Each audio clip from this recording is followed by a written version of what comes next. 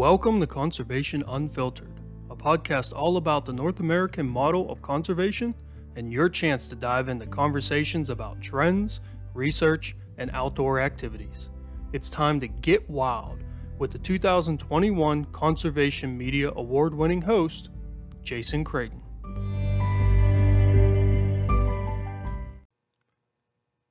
Welcome back to the Conservation Unfiltered podcast presented by Conserve the Wild. I'm your host, Jason Creighton, and this is episode number 109, Does the Future Look Green? Today, I'm joined by Joel Jaeger, and we're going to be talking about green energy. Now, a little background about Joel. He studied political science at St. Olaf College and received a master's in energy, resources, and environment from the Johns Hopkins School of Advanced International Studies. Currently, he's a research associate at the World Resource Institute's Climate Program, where he leads their global research on green and inclusive recovery from COVID-19. So what does he do? It includes tracking green stimulus, evaluating job creation opportunities, and analyzing the lessons learned from green stimulus in 2008 and 2009. Doesn't seem like that long ago, but turns out it is. Today, we're going to be talking about what is green energy and why it's such a hot topic. We're also going to talk about what happens with materials when they reach their end of life and recycling of some of these things and the expense of green energy as well. Is it worth that expense? And then, of course, we have to touch on what happens to people working in the gas, oil, and coal industries. So let's jump right in with Joel and see what he has to say about green energy.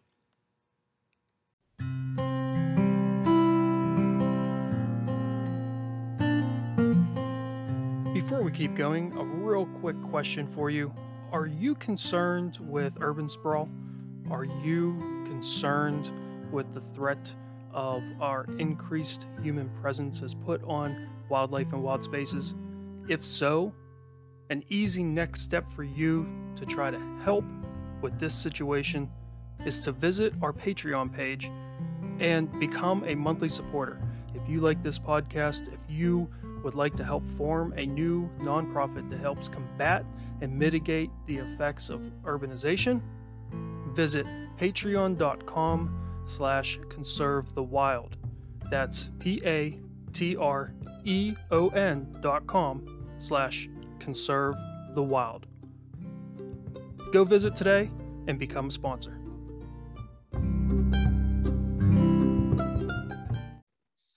On the line today, we have Joel. Joel, thanks for joining us. Thanks for joining me and talking about green energy and climate change. This is definitely a hot topic in, just sort of national news and everything. And it's even starting to weave its way into the conservation world with a lot of conservation organizations focusing on the impacts and things of that nature. So thanks for coming on and talk about this. I really appreciate it. Absolutely. Happy to be here, Jason. So let's start out at the basement level. What is green energy? Great. So green energy, sometimes known as clean energy, is going to be types of energy that essentially aren't emitting fossil fuels. And the ones that often spring to mind are solar energy from solar panels and wind energy from wind turbines.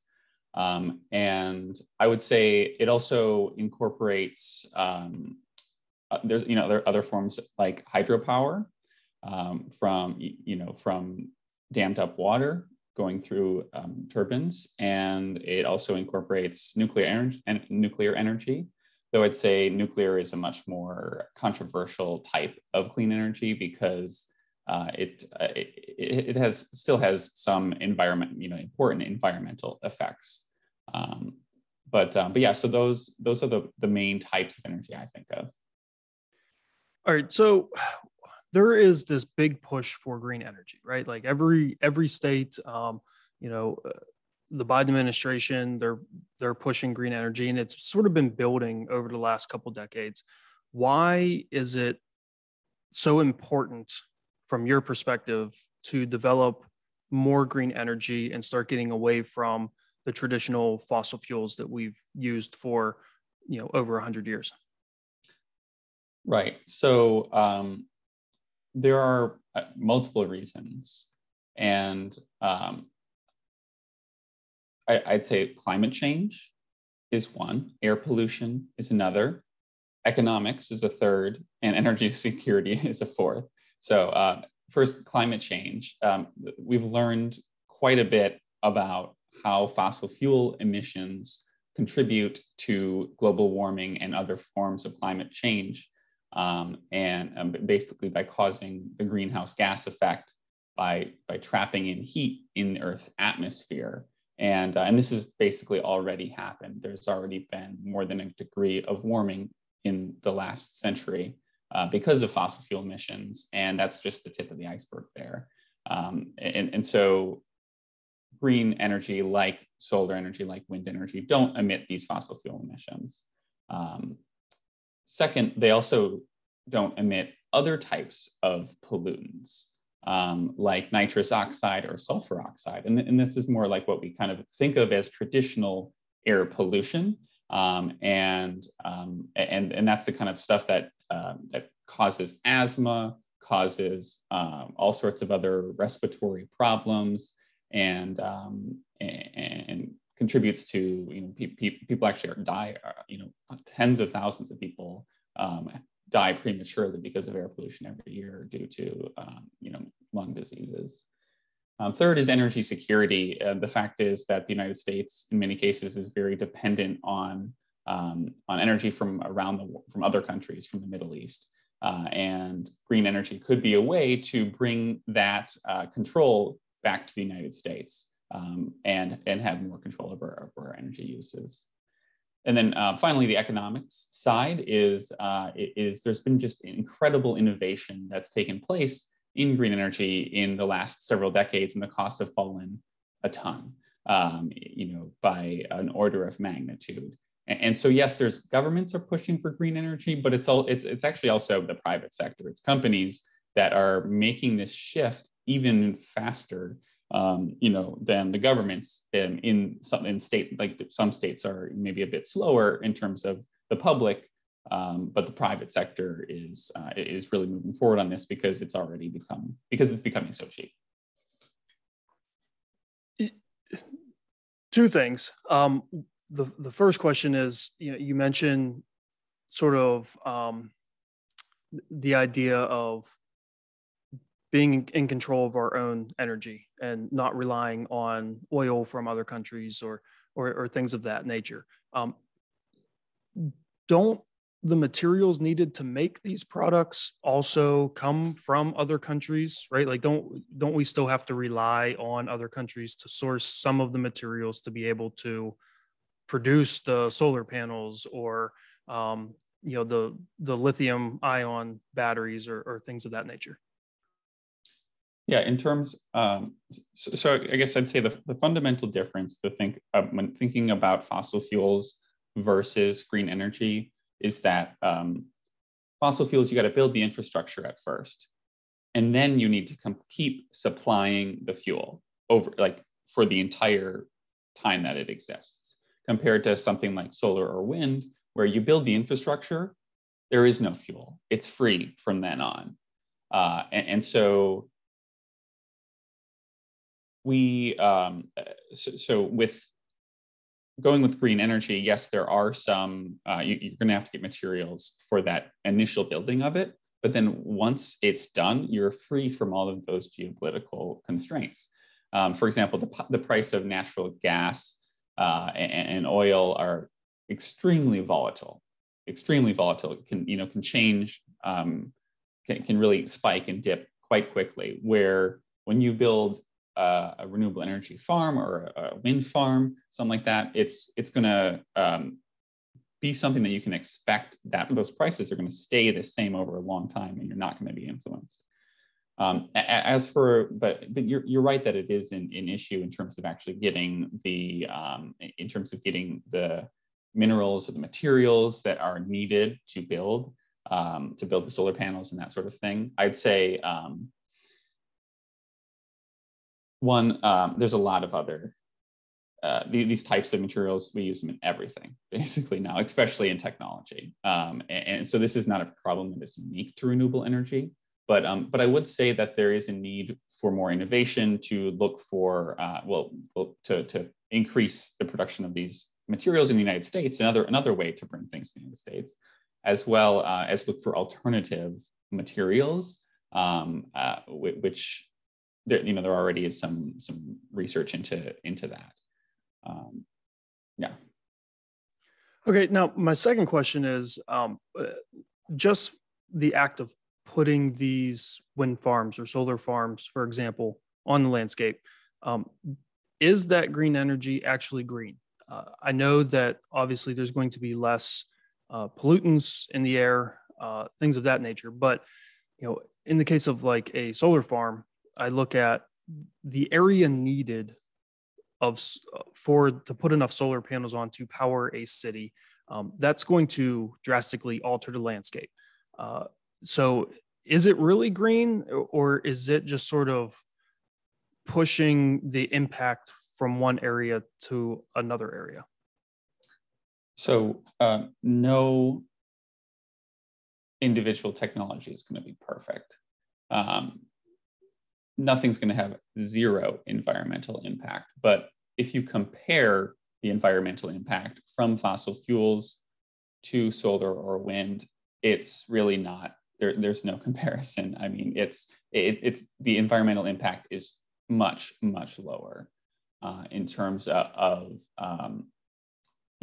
particularly in terms of pollutants, which are causing climate change, causing health problems. Also in terms of, for example, water use, in terms of, obviously very relevant for conservation in terms of the risk of catastrophes such as, like oil spills. But there are, essentially, if you look at like a life cycle analysis, from the building and the use, from cradle to grave of the two types of energy, from everything I've seen, there's really no comparison in the environmental impacts of fossil fuels are just so much higher. That being said, it is important to locate green energy installations in the right places, and to account for those small trade-offs, whether it's whether it's impact on species living in that area, or other things like that. But I mean, I'd have to say, even if what you do care about is wildlife conservation, climate change is going to have such a large impact on biodiversity, on the types of animals and plants that we're seeing, far and away more than the impacts of building of clean energy. All right. So one thing we have to consider, right, is cost. Everything costs money. You mentioned already that the cost of green energy has come down quite a bit since it first started, as all technology develops, right, and becomes more sort of mainstream, or the production of it gets more efficient. The cost is always going to come down. But green energy still seems expensive. So how viable is it financially for states and communities to try to make that switch from fossil fuel energy to more green energy? So this has kind of happened in stages where, as the costs of green energy have gone down, and also just to note, they've gone down for solar and wind. They really haven't gone down for nuclear or hydropower. And I think that's why people do talk a lot more about solar and wind in the future, because solar and wind are on something that's called a learning curve, where for every amount of new energy that you deploy, that you build, the cost has gone down at a proportionate level. And this has happened over and over again. Like you've heard about this in technology, maybe as Moore's law. Well, green energy, it's actually following a similar learning curve where the more that we build, the better we get at doing it, the more efficient we get at doing it, and the lower the costs go. And this has happened in an extremely predictable pattern and is expected to continue. And so in the mid 2000s, renewable energy actually, in the mid 2010s, renewable energy has hit a crossover with coal. And so it is now cheaper than coal. It's not yet cheaper than natural gas. And so what we saw lots of shifting in the United States from coal to natural gas and renewable energy. And now it's actually approaching a tipping point with natural gas, which should be happening, in my opinion, in the next few years. And so this is when I'm talking about these costs, I'm talking about the costs to the electric utilities who are doing the installations here.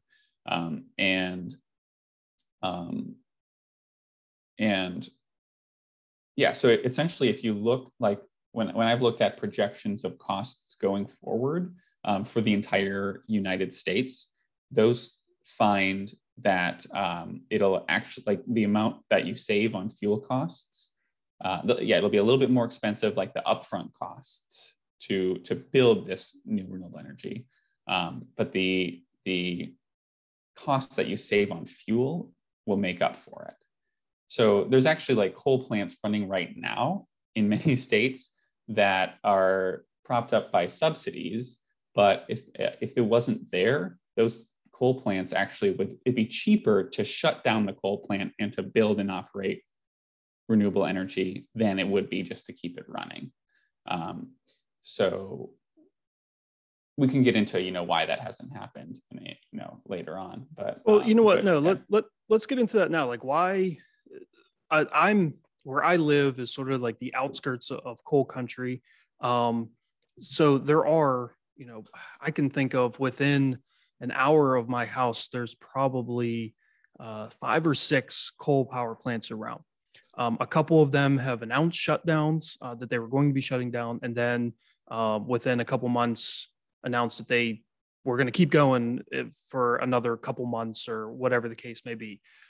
Why, if it is cheaper for these electric companies to build a new green energy facility, however that might look, than it is to continue running these coal power plants? Like why haven't they made that shift yet? Yeah, well, the first point is that they have been making that shift. I mean, if you look at the number, like the amount of electricity that coal provides now compared to what it did 20 years ago, it's gone down quite a bit. If you look at the number of coal workers in the United States, there were 500,000 coal workers in the United States in the 1950s. Today, it's less than 100,000.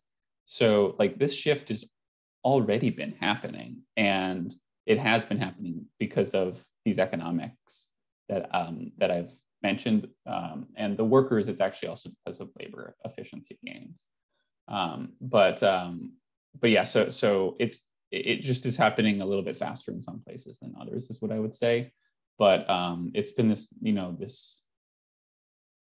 a very difficult thing to go through for those communities that are dependent on coal, where slow erosion of the economic opportunities, and a slow and also an erosion of the ability to pay taxes, like for the communities to actually receive taxes, and then so they're often having financial issues as well. So like this is a really real concern. It's not a concern that first started because of green energy. That started much before. I think that the green energy has kind of elevated this issue to something we really need to be worried about. It's actually, yeah. So, but in response to your question about why specifically like why some utilities are still holding on. It's a very, like our utility system in the United States, like how it is all arranged, is one of the basically one of the least free market aspects of the entire U.S. economy. It is extremely regulated, and I think if it was more free market, this would be happening faster. But like utilities have locked in prices with state governments. They've locked in essentially like the way that they earn their money is often not because of sales of their electricity. It's because they have arranged, like, this is the rate that we can charge, and this is the profit that we can earn, because based on arrangements with the U.S. government. And so some countries are, sorry, not some countries, some states have been experimenting with changing this, and instead of paying utilities based on, like, you know, these new infrastructure that they've created and the rates that have been agreed upon, it's much more based on their performance. And I think that's the right way to go. I'm not an electricity sector expert, but yeah, from what I've heard, that's it's a very complicated system with a lot of inefficiencies. I feel like a lot of those regulations probably stemmed out of the whole Enron scandal, right? You know, there were some relaxed regulations, and then, you know, Enron took advantage of a situation to make a whole bunch of money and create a house of cards. So that, I feel like that might have a big impact on it. Yeah. You mentioned, no, go ahead. I was just going to say, I mean, part of it, I'm not really that familiar with how that might have affected. Part of it is simply the nature of what a utility is, because it just makes sense to, you don't want to, like, in some cases, it makes sense to have only one utility in a place, like, because it's sort of a natural monopoly. It doesn't make sense to have like 5 times as many wires as we have right now, so that 5 different. So, but it makes sense to have maybe the distribution of the energy be by like a monopoly, but the generation of the energy should be more distributed. It may be a little too technical, but yeah. Yeah, no, that, I mean, that makes sense. I mean, electricity is really a basic need for people now, absolutely. right? It's something that is, I don't know that we would consider it a right officially, like legally, but it basically is. Like, if you don't have electricity, you know, you are not going to be a productive member of society, you know, in the way that society is today. So if you would, you know, allow prices to fluctuate and be jacked up really high, and some people couldn't get electricity, like, obviously there's a lot of issues that could come from that. So yeah, I get that as well.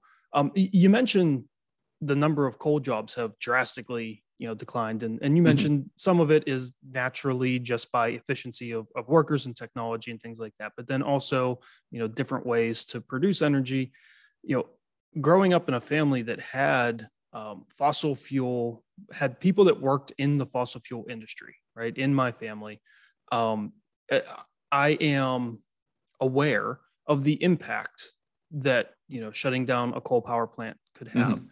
That shutting down, you know, natural gas, or even just limiting the number of new wells that could be drilled, or putting a total stop to new wells, like that is going to have an impact on individual families, for people that work in those industries.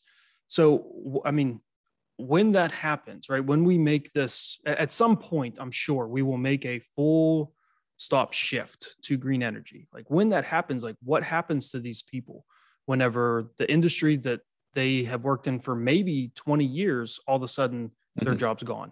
How can we, how can we ensure that those people still have a job, like still have a way to contribute and feed their families? Yeah. So yeah, I mean, first of all, this change to green energy and away from fossil fuels, like, I mean, yeah, we shouldn't be, you know, we shouldn't be slamming on fossil fuels, because they have been the backbone of our economy for so long. They like built up the United States to what it is. We would not be as prosperous today as we were without fossil fuels. But we've now realized that there are these huge unintended side effects, and that we should be moving away from them. But yeah, I mean, it's fossil fuels that are the problem. It's not fossil fuel workers that are the problem.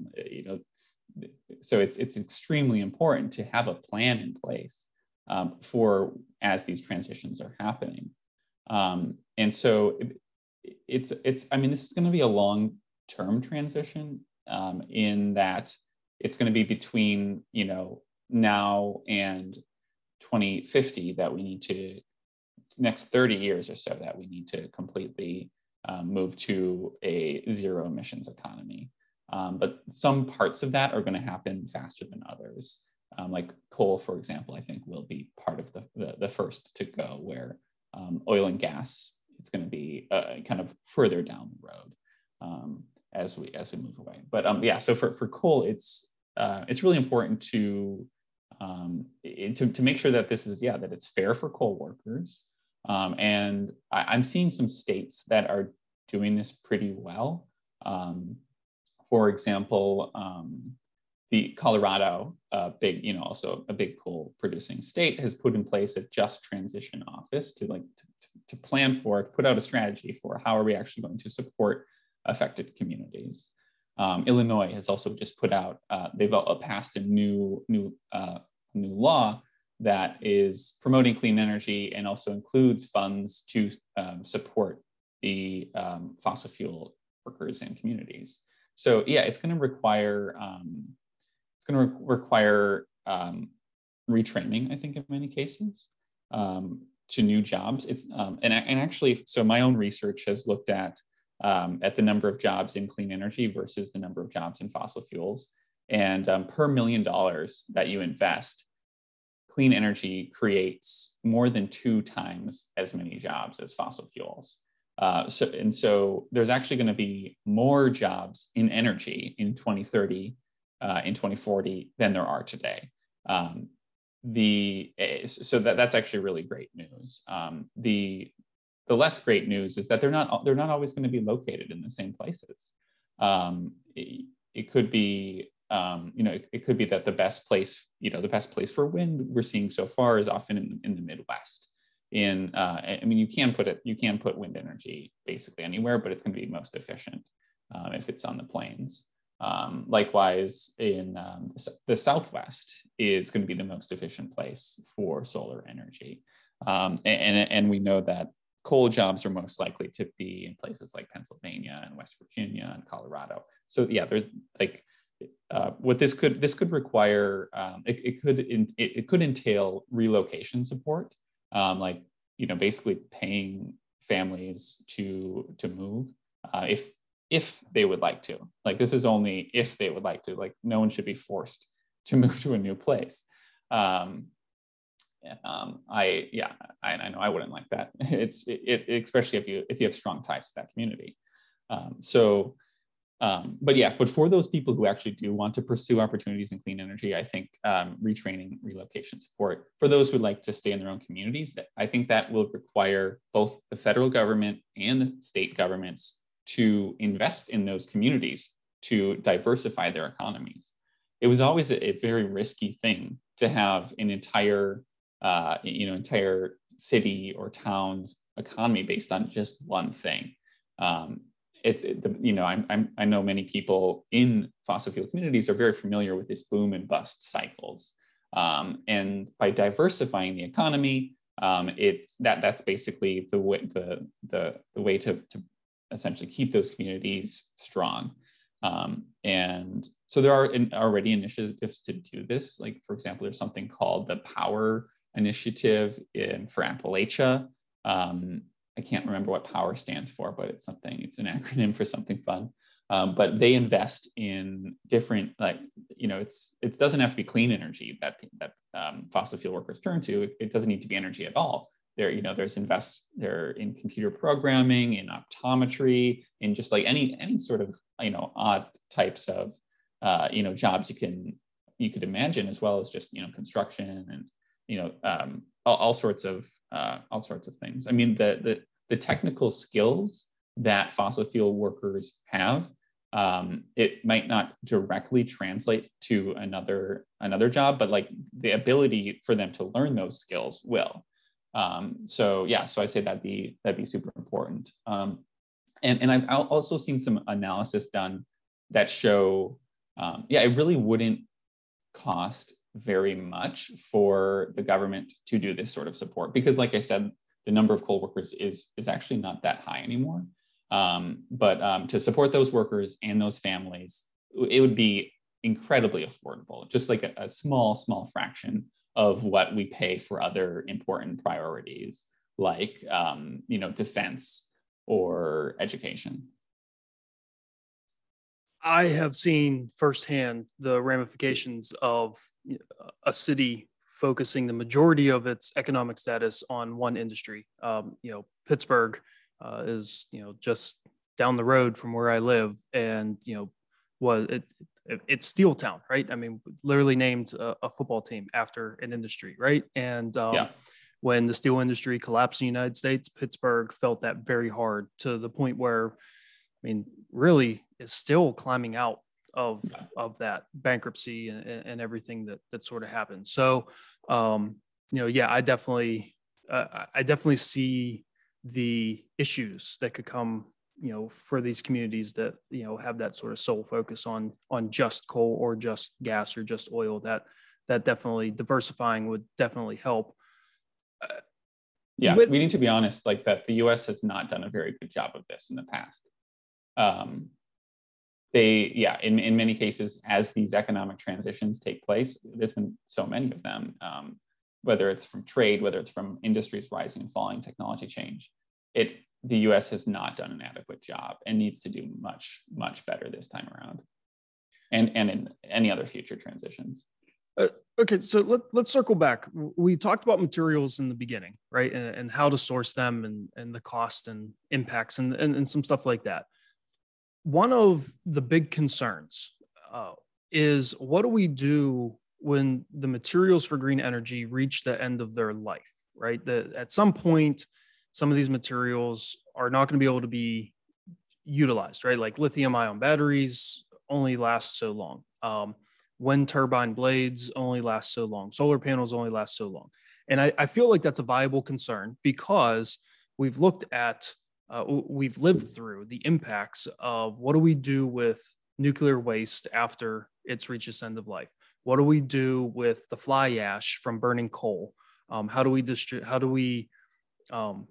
get rid of it, but in a way that's not going to impact the environment, right? And I see, every time I go to my family's cabin, the impacts of a strip mine on local water sources and things of that nature. So when it comes to the disposal of these materials or recyclability of these materials, like, is that something that has been researched? Is that something we can do? What is the end goal hope for these materials?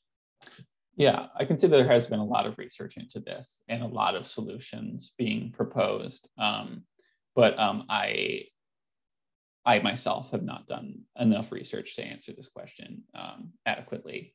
I think you're right to bring up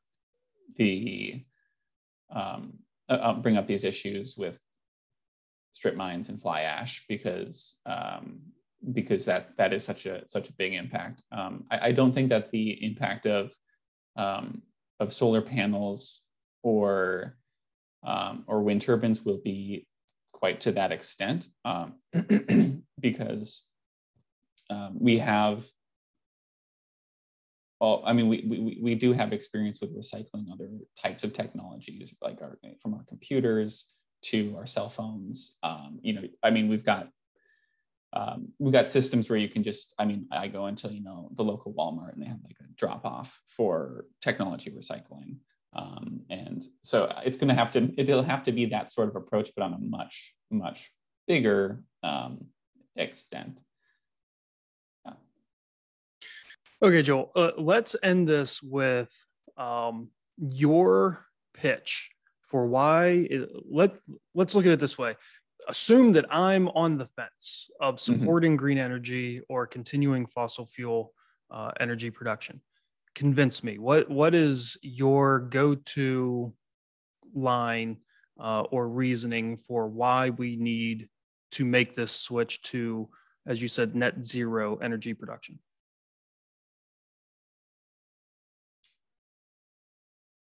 Well, so people talk about how they say, oh, we can't afford to make this change.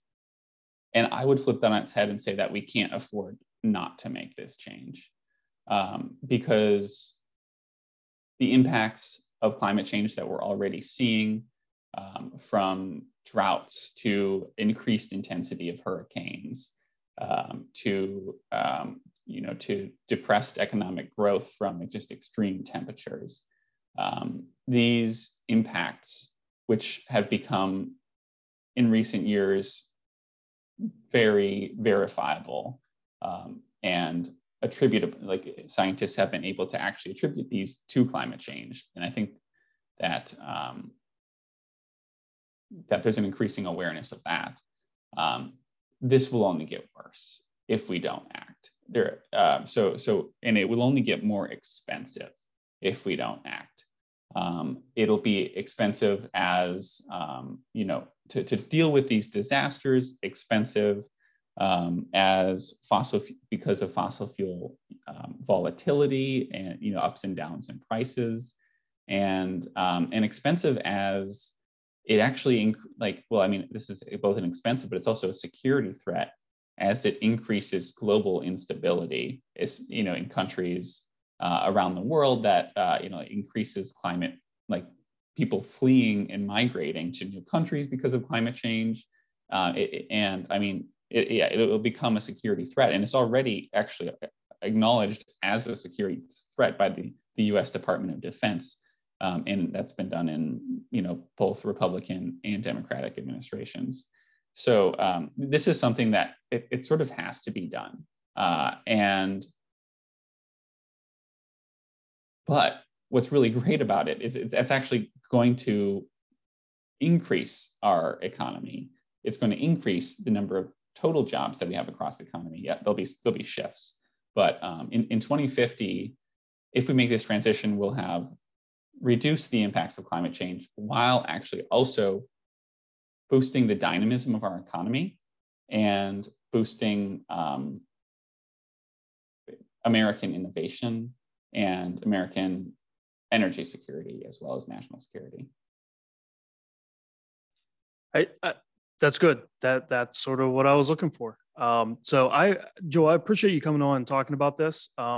This can be at times a little bit of a controversial topic, as far as extent and jobs and things of that nature.